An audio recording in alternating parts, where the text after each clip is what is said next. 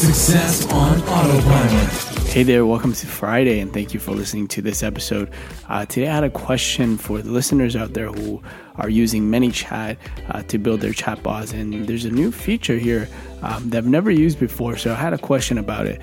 That's essentially under Audience, and if you go over to the Bulk Action tab and you scroll to the very bottom, there's something called Export Custom to System Field. Essentially, something that have been set in a custom field, we're setting it over to the system field. Now, the two system field that we're able to do that for is phone number and email. And that really can make things easy if you had flows where you collected the user's email or phone number, and you want to be able to send, let's say, a broadcast via text using the system phone. So this way you could pretty much take the old subscribers' phone number over to the system field. Now, with this, my question is this breaking the law? Because they haven't implicitly actually opted in to be in the system field.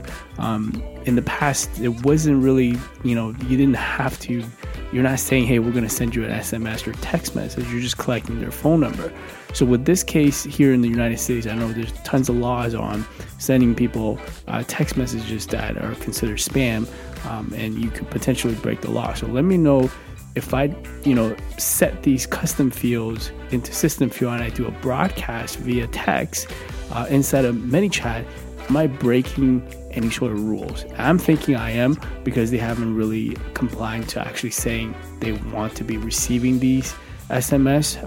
These are people that have opted in previously instead of the new actual system field. So let me know what you think, and if you could help me out, or help, maybe other users have the same question. So please comment in the Facebook community. I'd love to hear your answers, and thank you for listening, and I will speak to you tomorrow.